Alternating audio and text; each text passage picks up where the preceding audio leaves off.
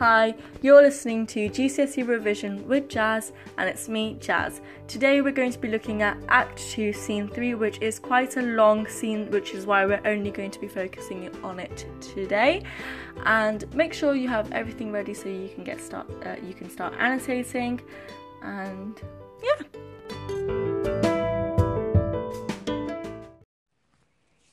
Okay, Act 2, Scene 3 is quite a long scene, I would say.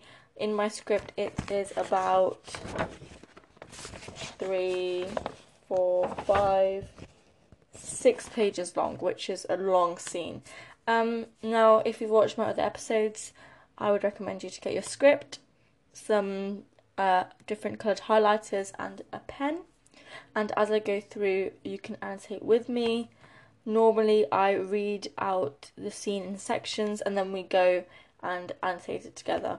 Now, the reason I think these episodes are quite good is because you can get different interpretations and different annotations than what your teacher has maybe given you or what you've thought of, and it's a good way to make sure that you have the best possible notes for later on. So, we're going to start with Act 2, Scene 3 today, and I'm going to read the first section now. Enter a porter knocking within who is obviously drunk. Porter. Here's a knocking indeed. If a man were porter of Hellgate, he should have old turning the key. Knock, knock, knock. Who's there? I the name of Beelzebub. Here's a farmer that hanged himself on the expectation of plenty. Come in time, have napkins enough about you. Here, you'll sweat for it. Knock, knock, knock. Who's there? In the other devil's name, faith here's a equivocator that could swear in both the scales against their scale, who committed treason enough for God's sake, yet could not equivocate to heaven. Oh, come in, equivocator. Knock, knock, knock. Who's there? Faith. Here's an English tailor come hither for stealing out of a French hose. Come in, tailor. Here you may roast your geese. Knock, knock, knock. Never at quiet. What are you? But this place is too cold for hell. I'll devil porter it no further. I have thought to have let in some of all professions that go the primrose way to the everlasting bonfire. Anon, anon, I pray you.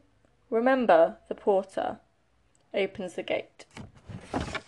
So, this section is when the porter talks. Now, first thing I want to comment on is porter means the clown. He is the clown of the play, and he provides comic relief from the tension that has been going on in the play so far. If you can remember, the scene just before this is very tense, as Macbeth has just committed the crime. Lady Macbeth has returned the daggers to the guards' sleeping place because they are so drunk that they have passed out, and Macduff is all the while knocking, which heightens the tension because Macduff is seconds away from catching them red-handed, literally. So he provides some comic relief from the tension, and he also has a message that is quite relevant to Macbeth's situation in the play so far. So the first thing the porter says is, here's a knocking indeed, which basically means there's a lot of knocking.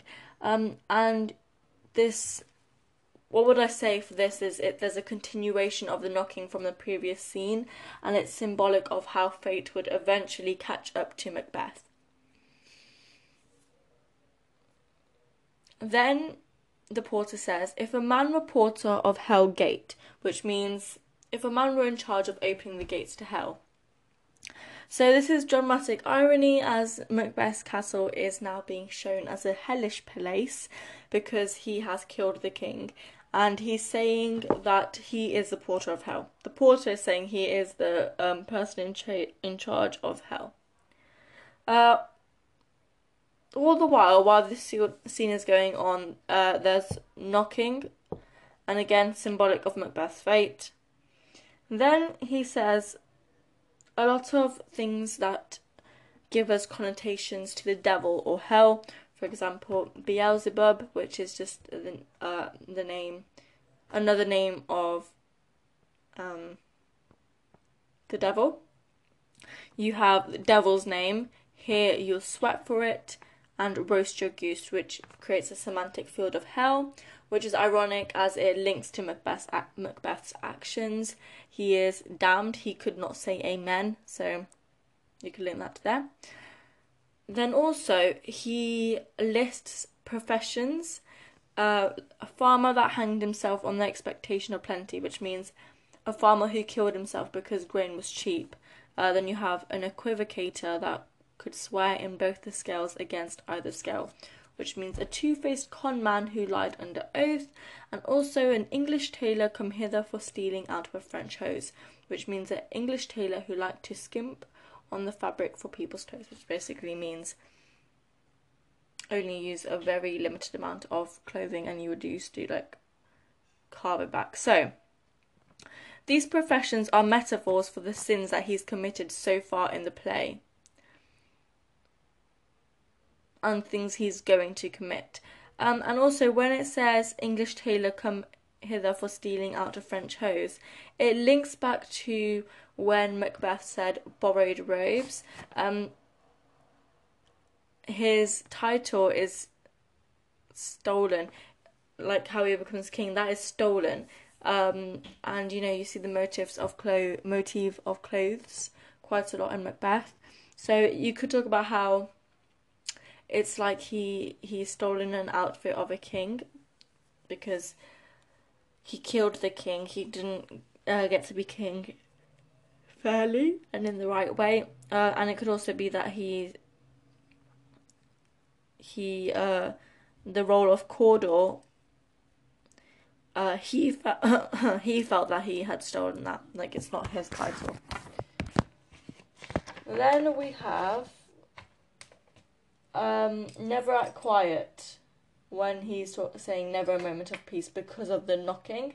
So it suggests that Hell's Gate or Macbeth's castle is really busy. And he also says that this place is too cold for hell, referring to Macbeth's castle. So he's implying that it's even worse than hell. And then he says, remember the porter. Now this could show that what the porter is saying is important. It's not something you should just gloss over. He's also warning the audience that they could end up like Macbeth. So essentially he's warning the audience that treason would lead to inescapable consequences. And then the next section begins, so I'm going to read out this bit. Enter Macduff and Lennox. Macduff. Was it so late, friend? You went to bed that you did lie so late. Porter. Faith, sir, we were carousing till the second cock, and drink, sir, is a great provoker of three things. Macduff. What three things does drink especially provoke? Marry, sir, nose painting, sleep and urine. Lechery, sir, it provokes and unprovokes. It provokes the desire, but it takes away the performance. Therefore, much drink may be said to be an equivocator with lechery. It makes him and it mars him, it sets him on and it takes him off. It persuades him and disheartens him, makes him stand to and not stand to. In conclusion, equivocates him in a sleep, and giving him the lie, leaves him. Macduff. I believe drink gave thee the lie last night. Porter. That it did, sir, I the very throat on me, but I requited him for his lie, and I think, being too strong for him, though he took up my leg sometimes, yet I made a shift to cast to him. Master. Is thy master... No, Macduff. Is thy master stirring? Enter Macbeth. Our knocking has awakened him. Here he comes. Okay, we're going to stop it there. So, this is this is where the porter is referenced as the comic relief, as this is the actual comedy bit. Now, he says stuff like, drink, sir, is a great provoker of three things. Provokes the desire but takes away the performance. Stand to and not stand to. These are basically just sexual innuendos, just talking about sexual scenarios. And also when he talks about peeing, makes you urinate. Marry, sir, nose plating, sleep and urine. At the time, sometimes the porter, when he would play the role of the porter, would actually pee on stage. So that would be kind of the comic relief with all this. It would help calm down the audience a bit. And also, when he says things like great provoker of three, equivocator, lechery, and provokes the desire but it takes away the performance, stand to or not stand to. These are all things to do with men, I would say. They're all masculine things, but the drink, the alcohol, turns it into a negative thing. This one is kind of weird one to teach, especially because you can't really say much about this scene. It's just basically a way to give relief to the audience by comedy. Then Macbeth enters, and this begins a tense exchange between Macbeth and Macduff. Now, I want to actually talk about the porter. So, the porter has been intoxicated. He has overslept and is now hungover. Much like how Macbeth had seemed to his wife when he was a hope drunk when you dressed yourself. So you could link that to there. And Shakespeare's comparison of the two men is really similar, actually. The descriptions of Macbeth and the actions of the porter are linked. The two men both are on the brink of hell. Macbeth for his acts of regicide, and the porter in his fantasies as he works the gates of hell. Now, let's talk about alcohol in Macbeth. In Macbeth, however, this is quite different. There are lighter moments in the play where alcohol must be present, although it may not be referenced explicitly. Occasions like, if you think about it, the Macbeth celebration feast. I can feel my voice going weird, so let me just... Okay, so occasions such as Macbeth's celebration feast would be quite dull without it. So it is represented positively at some points in the play, but when alcohol is referred directly, it's in a negative sense, and Shakespeare explores its dark side effects and the influence it can hold on people. Now, Shakespeare subtly makes references to society's criticisms of excessive drinking in Act 2, Scene 2, so last scene. So Lady Macbeth drinks just enough alcohol to make her bold in comparison to the guards, who have consumed a lot of alcohol. And it is alcohol and their decision to drink heavily that eventually leads them to their deaths. I'm talking about the guards' deaths, because they chose to be reckless. Alcohol can also be linked to Shakespeare's characters' failures and the shame that follows such failures. If we go back to the Duncan's guards, they drink and so fail in their duty to protect the king. And Macbeth is also deemed a failure in the eyes of his wife during his change of heart, when he refuses to press ahead with their plans. He says, "We shall proceed no longer in this bloody business." And Lady Macbeth hisses back, "Was the hope drunk wherein you dressed yourself?"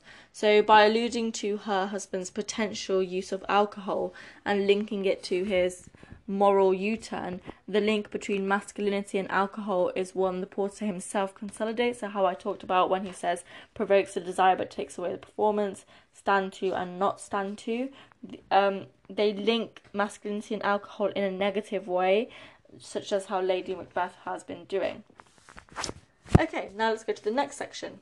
So this is in response to when Macbeth says, when Macbeth comes into the room. Lennox: "Good morning, noble sir." Macbeth: "Good morrow both." Macduff: "Is the king stirring, worthy thane?" Macbeth. Not yet.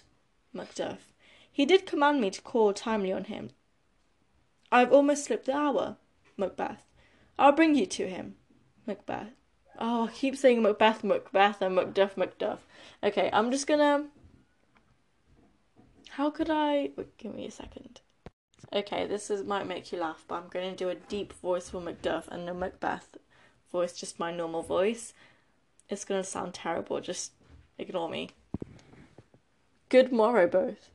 Is the king stirring, worthy Thane? Not yet. He did command me to call timely on him. I have almost slipped the hour. Sorry, it's making me laugh. I'll bring ye to him. I know this is a joyful trouble for you, but yet 'tis one. The labour we delight in physics pain. This is the door. I'll make so bold to call, for 'tis my limited service. Lennox. Goes the king hence today? Macbeth. He does. He did appoint so. Lennox. The night has been unruly. Where we lay our chimneys were blown down, and, as they say, lamentings heard I the air, strange screams of death, and prophesying with accents terrible of dire combustion and confused events. New hatched to the woeful chime, the obscure bird clamoured the lifelong night. Some say the earth was feverish and did shake. Macbeth. 'Twas a rough night. Lennox. My young remembrance cannot parallel a fellow to it. Macduff. Oh, horror, horror, horror! Tongue nor heart cannot conceive nor name thee. What's the matter? And that's said by both Macbeth and Lennox. So I'm going to talk about this page here. So Macbeth says, good morrow both. He's using mostly monosyllabic words. For example, good morrow both, not yet, I'll bring you to him. It's very robotic, if you want to say that. It's very dull. He's not really engaging as much in the conversation, and this could be reflective of Macbeth's guilt and tension. Then Macduff says, I have almost slipped the hour, which means I've almost missed the time he requested. It shows that he takes his responsibility and loyalty to the king very seriously, and he's suggesting that he's late. And then Macbeth says, I'll bring you to him. His comments are polite and brief. They're representative of the fear Macbeth feels. The less he says, the less likely he is to get caught. Then Macbeth says, joyful trouble. I know this is a joyful trouble to you, which means I know the burden of hosting him is both an honour and a trouble. So this is an oxymoron. It shows that the trouble is about to start, but he's joyful to do his duty. So he does acknowledge that it's sometimes not the best thing to do, but he takes his responsibility to the king very seriously.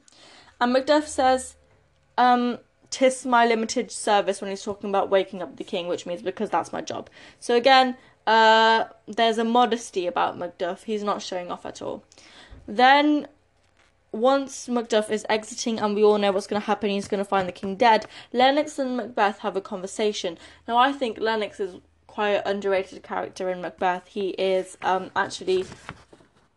You can get a lot of quotes from him, because he... In this scene and another scene where he talks to an old man about the night, let's just say that, the night, yeah, and how I can't talk today, I'm so sorry, how nature has been responding to the death of Duncan. He talks a lot about that, and you can really pick out those quotes to show the way that Macbeth's actions have impacted not just him but everybody. So he says the night has been unruly. So again, if you know, Shakespeare pays attention to weather a lot. He uses it to create a certain atmosphere. Right in the beginning of the play, it starts with thunder and lightning. He uses that kind of language. He uses the weather to create a certain atmosphere, like I said. Then he says, chimneys were blown down. This shows basically the wind was so strong that chimneys literally...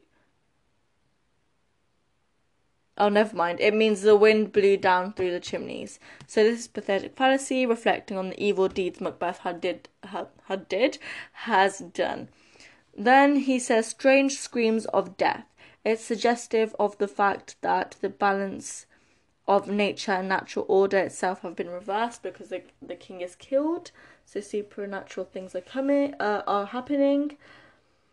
Macbeth's crimes have literally broke nature. Then Lennox says, woeful time. It's irony because that's exactly what happens in Macbeth's rule. So then he says, the obscure bird clamoured the livelong night. The obscure bird in this sentence is an owl, and this is a bird which is associated with darkness and prophecy, linking the omen and the events of the night to the witch's actions. Then he says, was feverish and did shake, which is talking about the earth, and this again shows that natural order is not calm and it is chaos. Then Macbeth really downplays the appalling weather, and he was like, yep, 'twas a rough night. He deliberately downplays the appalling weather because he acknowledges the impact of his actions whilst trying to hide the truth from Lennox. Then Macduff enters again. He's clearly upset. He says, oh, horror, horror, horror. He repeats the phrase horror, which shows that he is shocked and, he's baffled. And also it shows his emotional pain. It emphasises this unimaginable sight.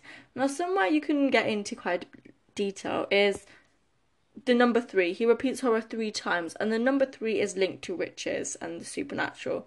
And the way you can back this up is there are 3 witches in the play. They give 3 predictions each to Banquo and Macbeth, and they have 3 key scenes, the witches, in the play. So, you could link that to the witches if you really wanted to. And then he says, tongue nor heart can conceive nor name 3, which just emphasises the distress he's in from this news. Right, so now I'm going to read the next bit of Act 3. Jesus, I didn't actually realise how long Act 3 is. Okay, so, Macduff. Confusion now hath made his masterpiece, most sacrilegious murder hath broke ope the Lord's anointed temple and stole thence the life o' the building. Macbeth. What is't you say? The life? Lennox. Mean you his majesty? Macbeth. Approach the chamber and destroy your sight with a new Gorgon. Do not bid me speak, see and then speak yourselves. Exit Macbeth and Lennox. Awake, awake, ring the alarm bell, murder and treason. Banquo and Donalbain, Malcolm, awake. Shake off this drowning sleep, death's counterfeit, and look on death itself. Up, up, and see the great doom's image. Malcolm, Banquo, as for your graves, rise up and walk like sprites to countenance this horror. Ring the bell. Bell rings. Enter Lady Macbeth. Lady Macbeth. What's the business that such a hideous trumpet calls to parley the sleepers of the house? Speak, speak. Macduff. O gentle lady, 'tis not for you tis not for you to hear what I can speak. The repetition in a woman's ear would murder as it fell. O Banquo, Banquo, our royal master's murdered. Lady Macbeth. Woe, alas, what, in our house? I don't know why I said that so sarcastically. Banquo. Too cruel anywhere. Dear Duff, I prithee, contradict thyself, and say it not so. Enter Macbeth, Lennox, and Ross. Macbeth. Had I but died an hour before this chance, I had lived a blessed time. For from this instant there's nothing serious in mortality. All is but toys. Renown and grace is dead. The wine of life is drawn, and the mere lease is left this vault to brag of. Enter Malcolm and Donalbain. Malcolm and Donalbain are Duncan's sons, just to clarify. So, when Macduff comes back from the crime scene, we could call it, he says it's the most sacrilegious murder. So, this shows that the chain of being represents that. Chain of being basically means that the king is just next to God on earth, and it's the most terrible thing anyone can do. And regicide is essentially a crime against God, as the king was thought to be chosen by God, and is the closest thing to God on earth, and you could call them the spokesperson of God on the earth. Then he says, broke ope the Lord's anointed temple, which means a murderer has broken to God's temple and stolen the life out of it. Now, this quote compares Duncan's body as a actual religious sacred building which has been destroyed, and shows how unholy Duncan's murder was. Then Macduff says, approach this chamber and destroy your sight with a new Gorgon, which means go into the bedroom and see for yourself. What's in there will make you freeze with horror. Now, Duncan's body is like a Gorgon, and Medusa from Roman mythology is a Gorgon, because if you look at her, she will turn you into stone. So it's kind of showing. So Macduff is kind of trying to say that if you look at Duncan's corpse, you would be changed forever. And it's a sight so horrific that it will metaphorically turn those who look on it to stone. Then when Macbeth and Lennox leave to go see the body, and Macbeth's meant to act shocked, he says, awake, awake to everybody. It's a desperate cry, and it's a juxtaposition of being awake and death, because Duncan has just died and he's trying to wake everyone up. There is 1, 2, 3, 4, 5, 6, 7, 8, 9 exclamation marks in that. No, that's not 9. There's 8 exclamation marks in that little section there when he's trying to awake everyone. It just reflects the shock he's in. Then he says, shake off this drowny sleep, death's counterfeit.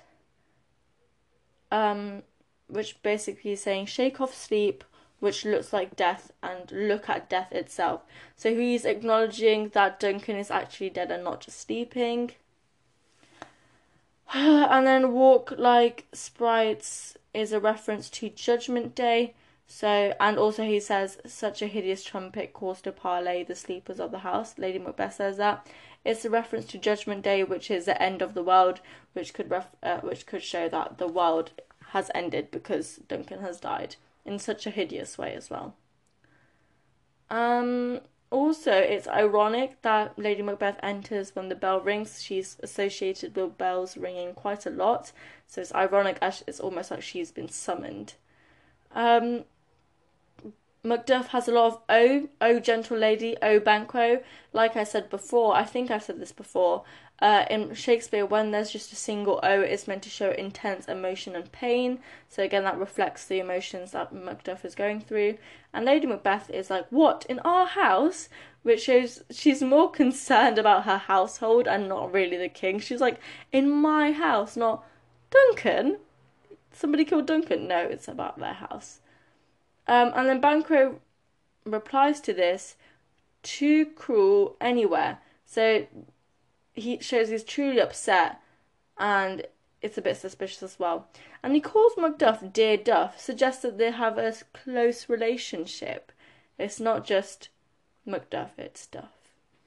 Then Macbeth gets really poetic and says, I have lived a blessed time, for from this instant there's nothing serious in mortality, all is but toys, which means if I had only died an hour before this event, I could say I had lived a blessed life, because from this moment on there is nothing worth living for. So he's talking, when he says I'd lived a blessed time, could be, it's past tense, and it could show that he has strayed away from his righteous path.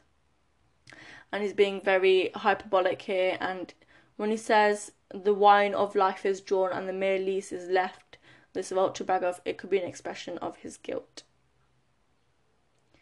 And then enter Malcolm and Donalbain. And now I'm going to read that bit. What is amiss? Donalbain says that, sorry. Macbeth. You are, and do not note. The spring, the head, the fountain of your blood is stopped. The very source of it is stopped. Macduff. Your royal father is murdered. Malcolm. Oh, by whom? Lennox. Those of his chamber, as it seemed, had done it. Their hands and faces were all badged with blood. So were their daggers, which unwiped we found upon their pillows. They stared and were distracted. No man's life was to be trusted with them. Macbeth. Oh, yet I do repent me of my fury, that I did kill them. Macduff. Wherefore did you so? Macbeth.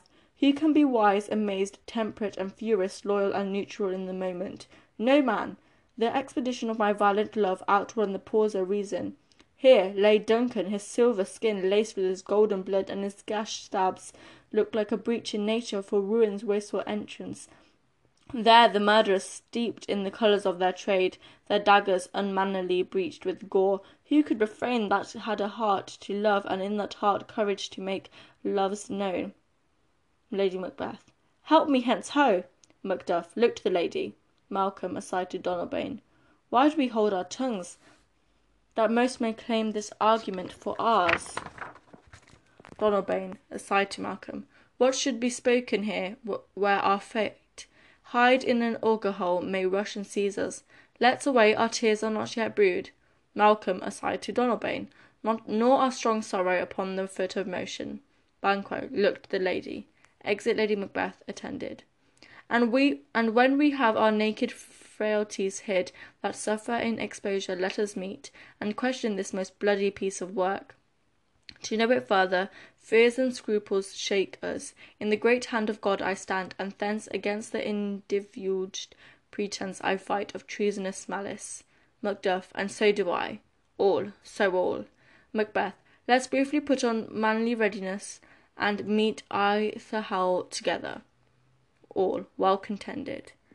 Exit all but Malcolm and Donalbain. What will you do? Let's not consort with them, to show an unfelt sorrow in an office, which the false man does easy. I'll to England, Donalbain. To Ireland I. Our separated fortune shall keep us both the safer, where we are near these daggers in men's smiles, the near in blood, the nearer bloody. Malcolm. This murderous shaft that's shot hath not yet lighted, and our safest way is to avoid the aim. Therefore to horse, and let us not be dainty of leave-taking, but shift away. There's warrant in that theft, which steals itself when there's no mercy left. Okay, so when Donalbain says what is wrong, what is amiss, Macbeth replies in really elaborate language. He goes, You are and do not know it. The spring, the head, the fountain of your blood is stopped. The very source of it has stopped. This is a planned response, and Shakespeare uses blood Shakespeare uses blood metaphorically to suggest that it's life-giving, the fountain of your blood. It shows kind of Duncan's life flooded Scotland with good and prosperity, and Macbeth is stopping this flow and has stopped the goodness, replacing it with evil. Then Macduff says, your royal father's murdered, right after. She's just straight forward, he's not going so elaborate. Lennox then says their face and hands were all badged with blood. Shows the motif of blood. He's talking about the guards there. And he says, so were their daggers, which unwiped we found. So could show that it's not the end of bloodshed. And it's disrespect. That was found disrespectful at the time, to not wipe the blood from your dagger or your sword after you've killed. Macbeth says, oh, yet I do repent me of my fury that I did kill them. He doesn't stop to really think about what he's saying, and it's just a heat of the moment thing. Macduff says, wherefore did you so? Why did you do that? He's questioning him, shows he's also suspicious, he's a bit sceptical. Macbeth says, "Who can be wise, amazed, temperate, and furious, loyal, and neutral in a moment?" It's the effect that ambition has did to him.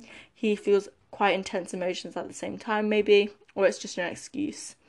Then it says, "His silver skin laced with his golden blood." He's using godlike language, religious, and this is ironic as this is how he should feel about Duncan, but he's the one who hurt him. And also he compares Duncan to precious metals like silver skin.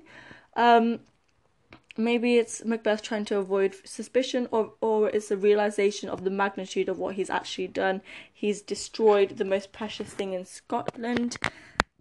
And also it says laced, which gives an image of a fragile and delicate person, which is quite opposite to the general concept of kingship, which is thought to be strong and powerful. Macbeth also says, "And his gashed stabs." There's sibilance. This sibilance is hard and threatening. Then Macduff also says, "Who could refrain that had a heart to love, and in that heart courage to make love known," which means who could have restrained himself, who loved Duncan and had the courage to act on it.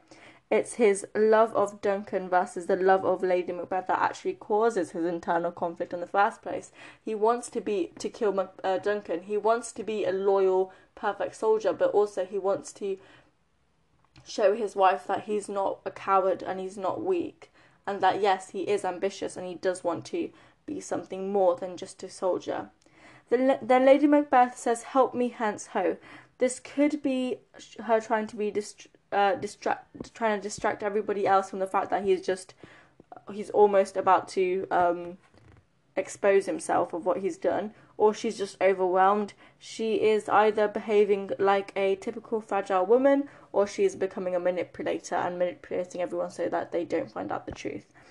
And I would actually think it's a manipulator because that kind of sorts and it kind of fits her character throughout the play. Malcolm then says, aside to Donalbain, his brother, "Why do we hold our tongues?" He knows at some point someone in this room has killed their father, and they know it's not the guards, and he's like, why are we not talking about it, and why are we just acting like we don't know anything? Donalbain says to Malcolm, "Hid in an auger hole may rush and seize us," which means let's get out of there. We haven't even... no. I'm trying to find what it means. Yeah, it means like, let's get out of here. So it's immediately his fear that they'll be killed next. So they run away. And then Banquo puts out sets of orders. He says, "Let us meet, question this most bloody piece of work to know it further. I fight of treasonous malice, and when we have our naked frailties hid." So he's basically saying, when we're properly dressed for the cold, let's meet and discuss this bloody crime. I'm putting myself in God's hands and fights against a secret plot. He is taking charge with a very clear plan of what to do. Macbeth then says, "Let's briefly put on manly readiness," which means let's get dressed quickly. Again, you can link this to the motif of clothing, status. Like I said, a lot of the motif of clothing comes up quite a lot. So make sure you just mark that out where it's a motif of clothing. Malcolm says, when everyone leaves, which the false man does easy. So it's easy for a liar to pretend to feel sorrow when he actually feels more. Malcolm would be an intelligent ruler because he's aware of man's deception, unlike Duncan. In the first act, he says, give me a second.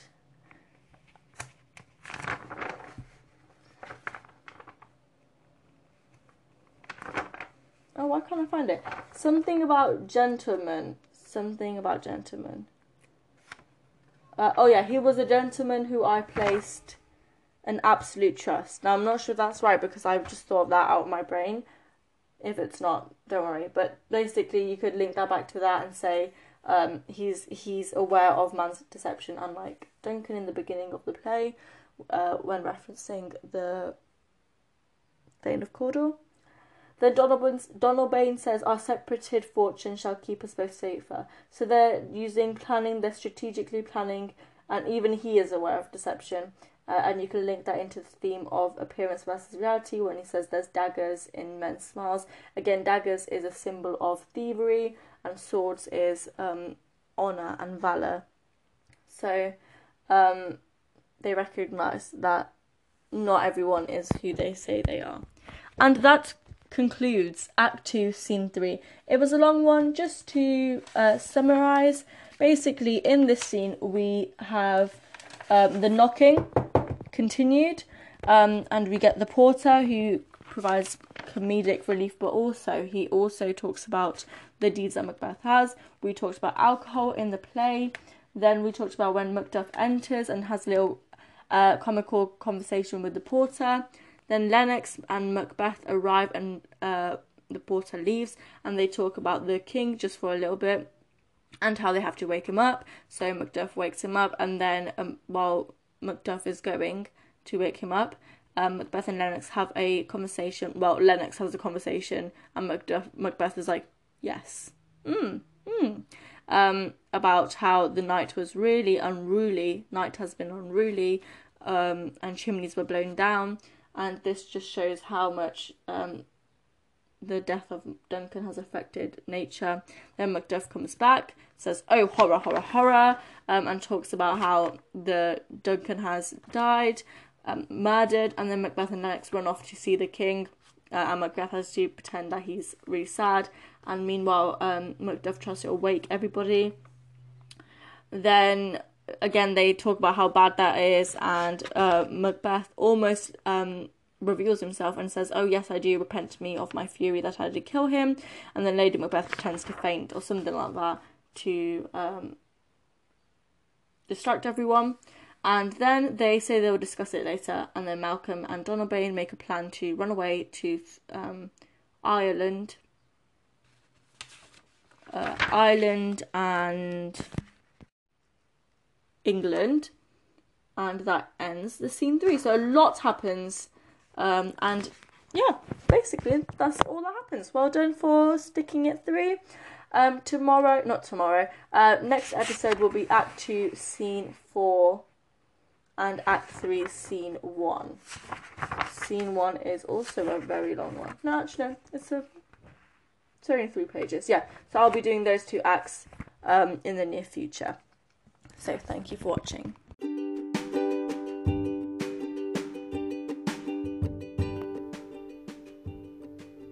Thanks for listening to GCSE Revision with Jazz by me, Jazz, and I hope it helped you in any way, shape or form. If you have any suggestions on what you'd like me to cover or anything you need help with, feel free to email me, and my email is in the description, or you could just message me on whatever podcast directory you're listening to. I've never said directory before. You should be proud of me. And yeah, I will be coming out with a new Macbeth video and a how to revise English Lit video soon. So make sure you look out for that one. Have a good day wherever you are in the world, and bye!